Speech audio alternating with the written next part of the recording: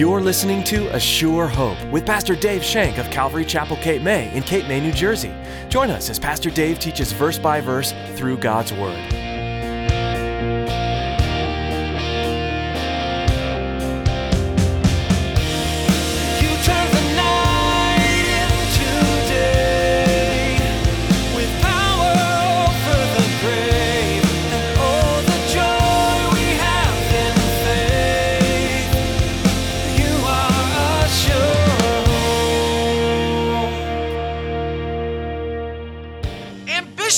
Of itself is not really a bad thing, but ambition must be mixed with several things. It must be mixed with a genuine humility, and it also must be mixed with the call of God.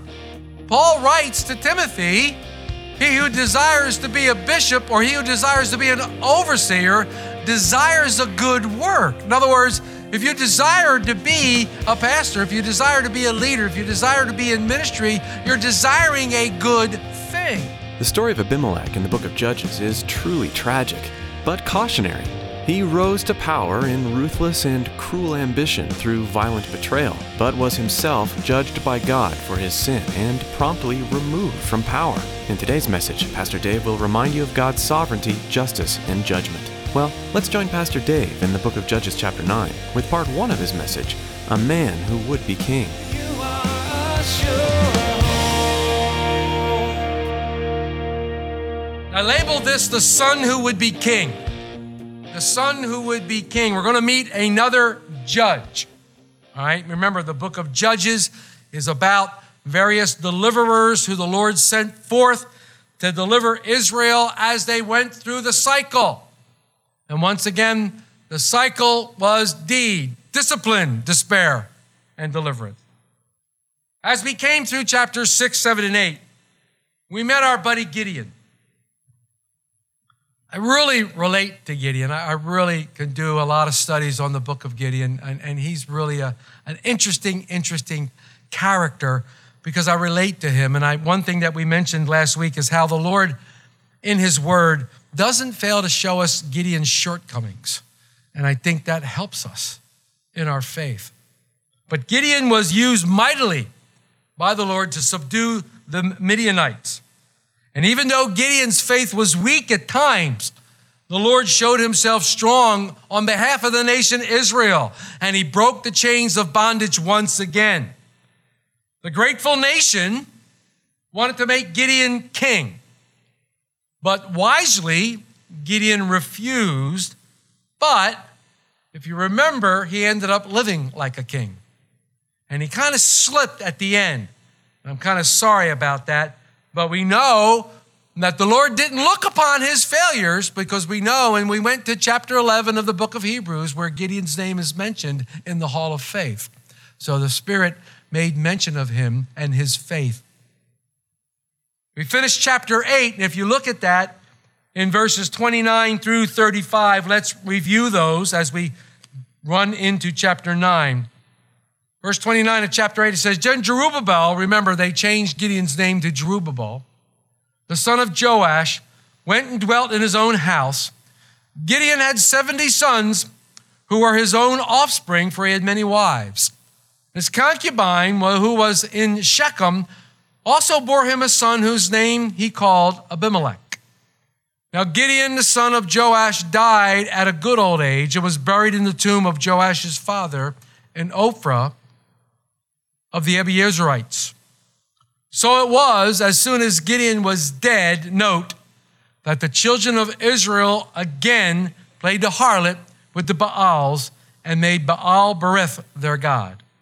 Thus the children of Israel did not remember the Lord their God, who had delivered them from the hands of all their enemies on every side, nor did they show kindness to the house of Jerubbaal, Gideon, in accordance with the good he had done for Israel.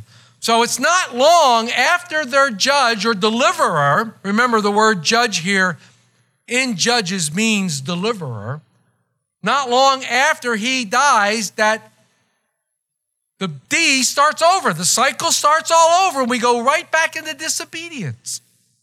We liken it to the rubber band, how God stretches us and stretches us and stretches us and stretches us, But then as soon as he lets us go, thinking we can walk on our own 2 feet, we go right back to that old rubber band shape. God's not angry with us. He loves us. He wants to have fellowship with us. But there is no fellowship when we're in that rubber band shape. We walk away from him. Church of Ephesus, you've left your first love. You didn't lose it, you left it. Return and do your first works. Repent. Believe. We're back into the disobedience cycle. We read in chapter 8, verses 30 through 31 that I just read, that Gideon had 70 sons from his various wives and concubines, one of whose name was Abimelech, which basically means son of the king. Abimelech. Now, chapter 9 in this book records the not so illustrious political career of this man by the name of Abimelech, Gideon's son. We said that the Israelites had changed Gideon's name to Jerubbaal back in chapter 6, verse 32, when he tore down the altar of Baal. But of all the sons of Gideon, Abimelech decides he wants to be king. Abimelech decides he wants to be king. He had a passionate desire to be king, and as we will read, he allows nothing to stand in his way from becoming king. We'll get into that a little bit more in detail. This is by far the longest chapter in the book of Judges, and dare I say, it is one of the most, if not the most depressing of the book. We can divide the chapter up into 3 parts. And although I named it The Son Who Would Be King, the part 1 would be the seizing of the kingdom, and that would be from verses 1 through 21. Part 2, which we're going to take up next week, verses 22 through 29, is defending the kingdom. And then part 3, which is from the rest of the chapter, from 29 to 57, losing the kingdom. So as we begin this first section, seizing the kingdom, the first thing we see is a glimpse of Gideon's self-ambition. So we're going to read verses 1 and 2.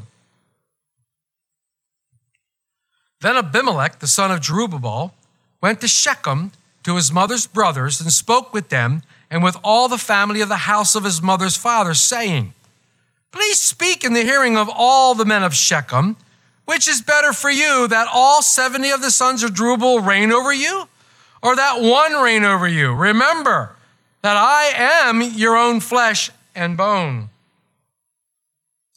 So Abimelech goes to Shechem, his hometown, and he makes his case. Abimelech decides that he should be king, and he moves home next to mom and the whole gang, and he starts his campaign, if you will. And he seizes the controls of the nation. Now, as he seizes control of the nation, we're going to find out that he breaks almost every single of God's commandments. He breaks almost every single one of God's commandments. And what happens is he takes the nation from disobedience into discipline and despair. He's not a very nice judge. He brings destruction not only to himself, but to the nation as well. Many believe that the very last commandment, "Thou shalt not covet," is the first step to breaking the other 9. And dare I say, I'm going to add one more thing to that. I'm going to add the word pride. And we're going to talk about that in length in a couple minutes. But here we see Abimelech coveting the title of king. I want to be king. It's good to be king. Yeah, I want to be king. I want to rule over Israel. Now, where did he get this idea? Well, he got it from the Israelites. Remember, the Israelites wanted to make his father king.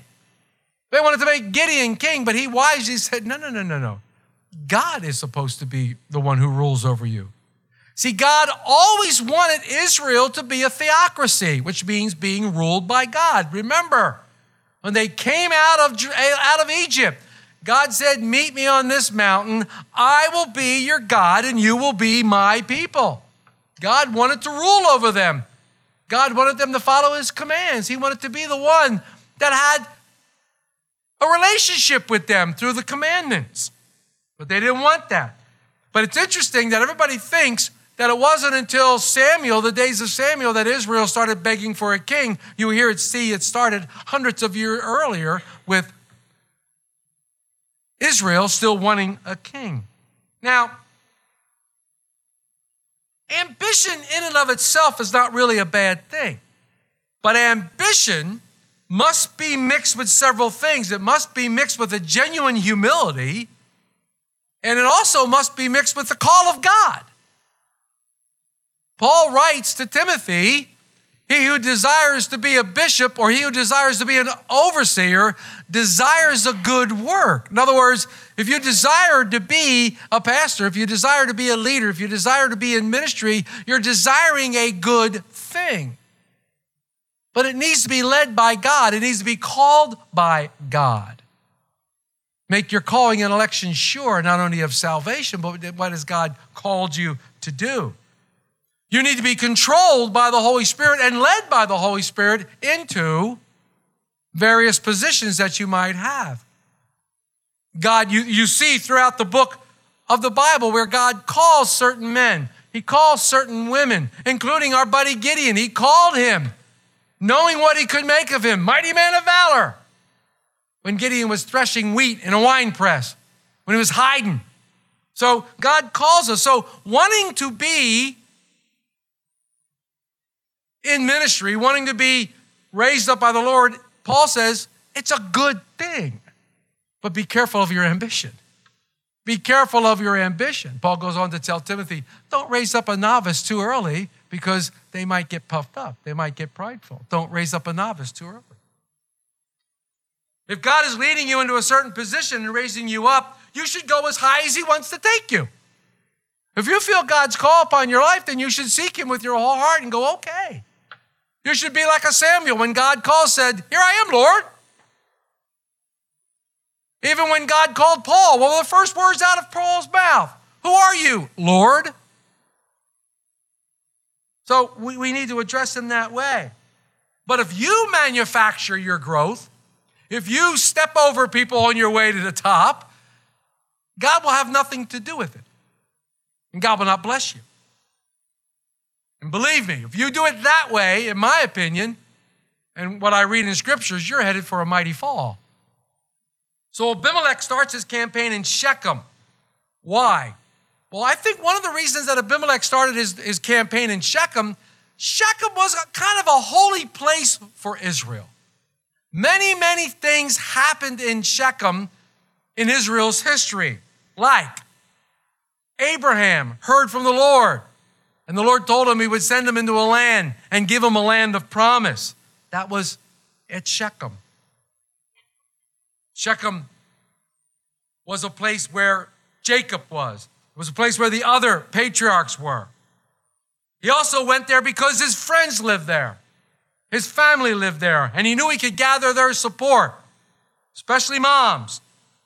His mother was a Shechemite. His father was a Jew, so he could represent both parties. He was a great politician. He'd do well in today's society. And they also knew that the people of Shechem were not indebted to Gideon's sons.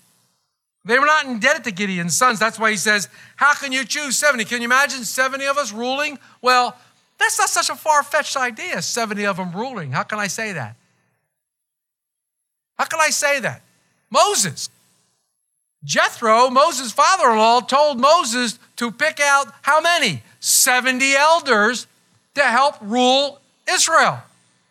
So this wouldn't have been a bad idea if all of them had ruled together. I don't know if it was God's will or not. We'll never know, but it just doesn't seem like it. This kind of logic easily won Abimelech's support with the city, the men, and his relatives. So he's in there campaigning.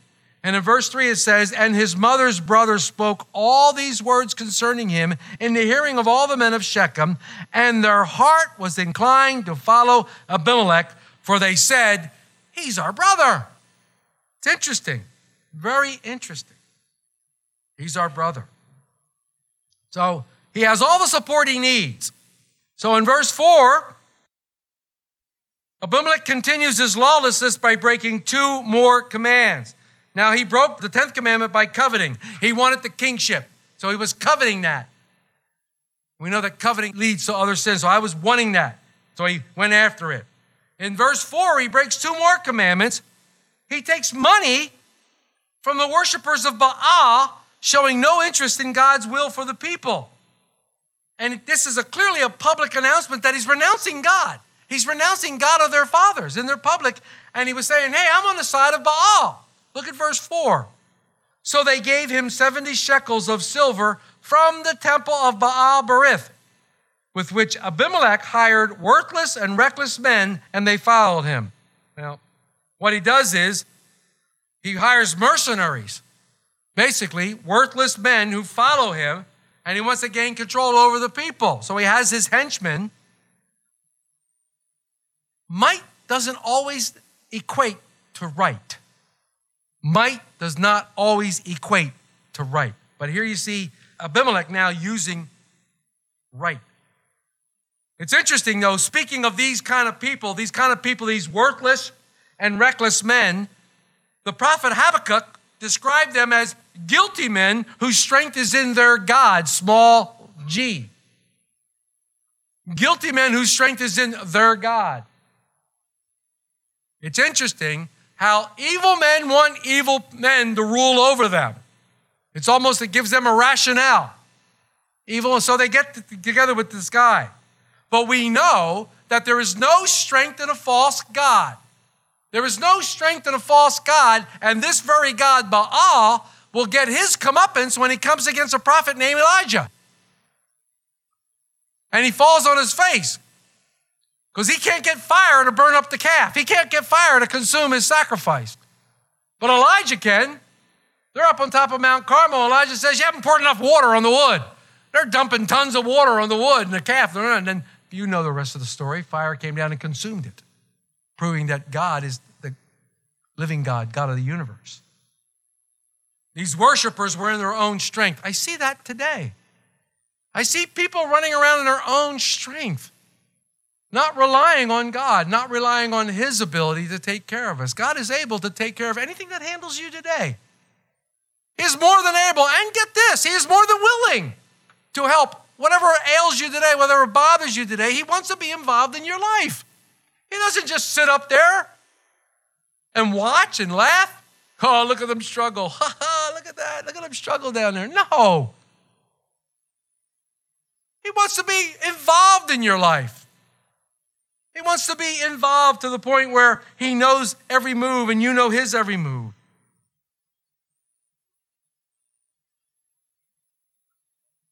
It's a shame. Abimelech, who was on a tear now, he's breaking commandments left and right.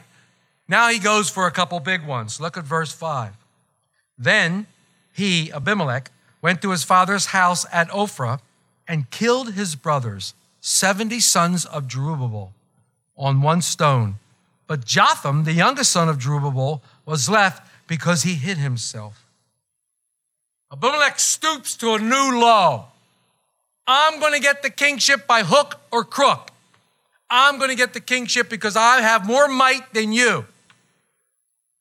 Now, we see this all through the ages. All through the ages, not only in Judaism, but in every monarchy grows up looking over their shoulder. Constantly looking over their shoulder. Who's going to get me? And it's always somebody in the family. It's always somebody in the family who wants to take you out. Well, here, Abimelech does that. He commits murder. He breaks commandment number 6. He goes on this rampage, unrestrained by the nation. Where was Israel at this time? Why wasn't Israel reacting? Why wasn't Israel reacting? It tells us why.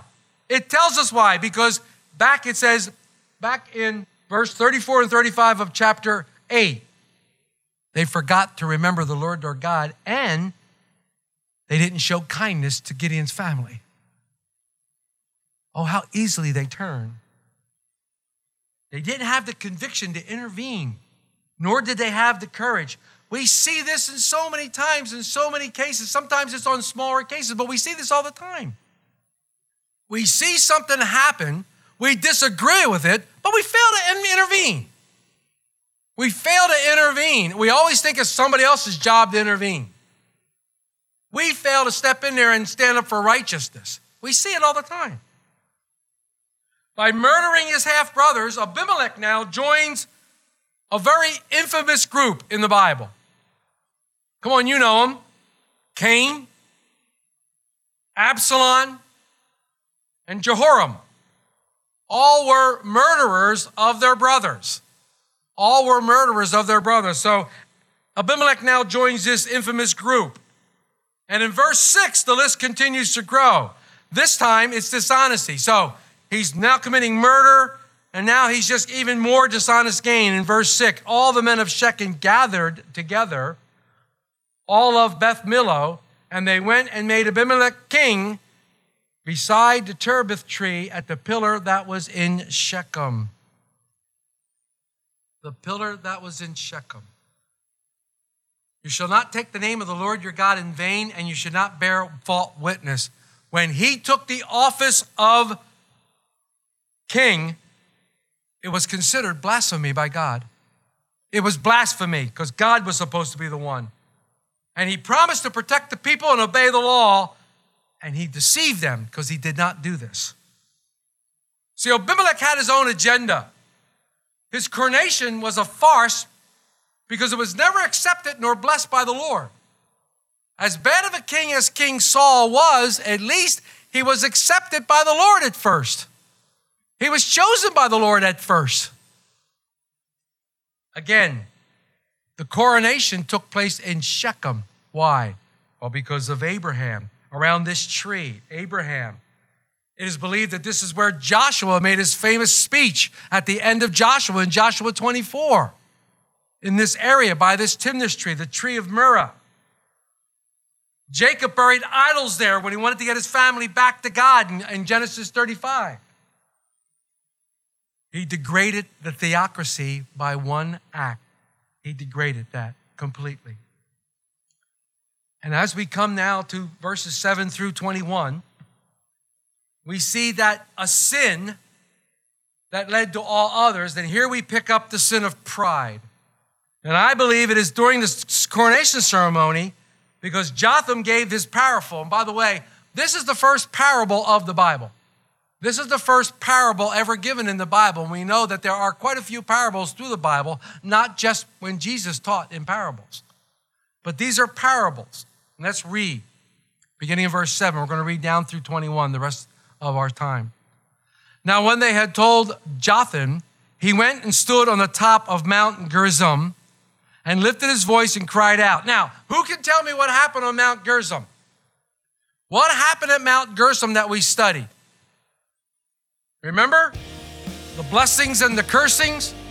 The blessings and the cursings for the nation of Israel happened on Mount Gerizim. So Jotham stands up there and he wants to give this parable. It's a quite powerful parable. You are a sure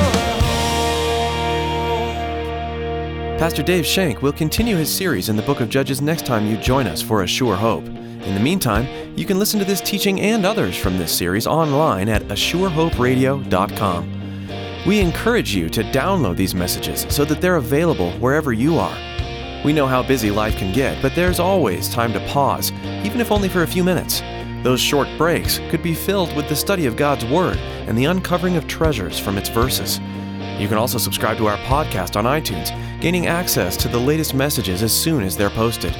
Find out more at ASureHoperadio.com. If you're looking for a church family and happen to be in the Cape May area, we'd love for you to come join us for a time of worship and Bible study. Calvary Chapel Cape May will soon be moving to 2 services, meeting weekly on Sundays at 8:30 and 10:30 a.m. Both services offer nursery and Sunday school, where your children will be well cared for as they learn about the love of Jesus. Give us a call for more information. Our number is 609-884-5821. Again, that's 609-884-5821. Thanks for listening to today's message from the book of Judges. We pray you'll continue to be blessed as you study the Word on your own, and that you'll discover Jesus working in your life each day. Pastor Dave will be back soon for another in-depth look at this Old Testament book. So join us again right here on A Sure Hope.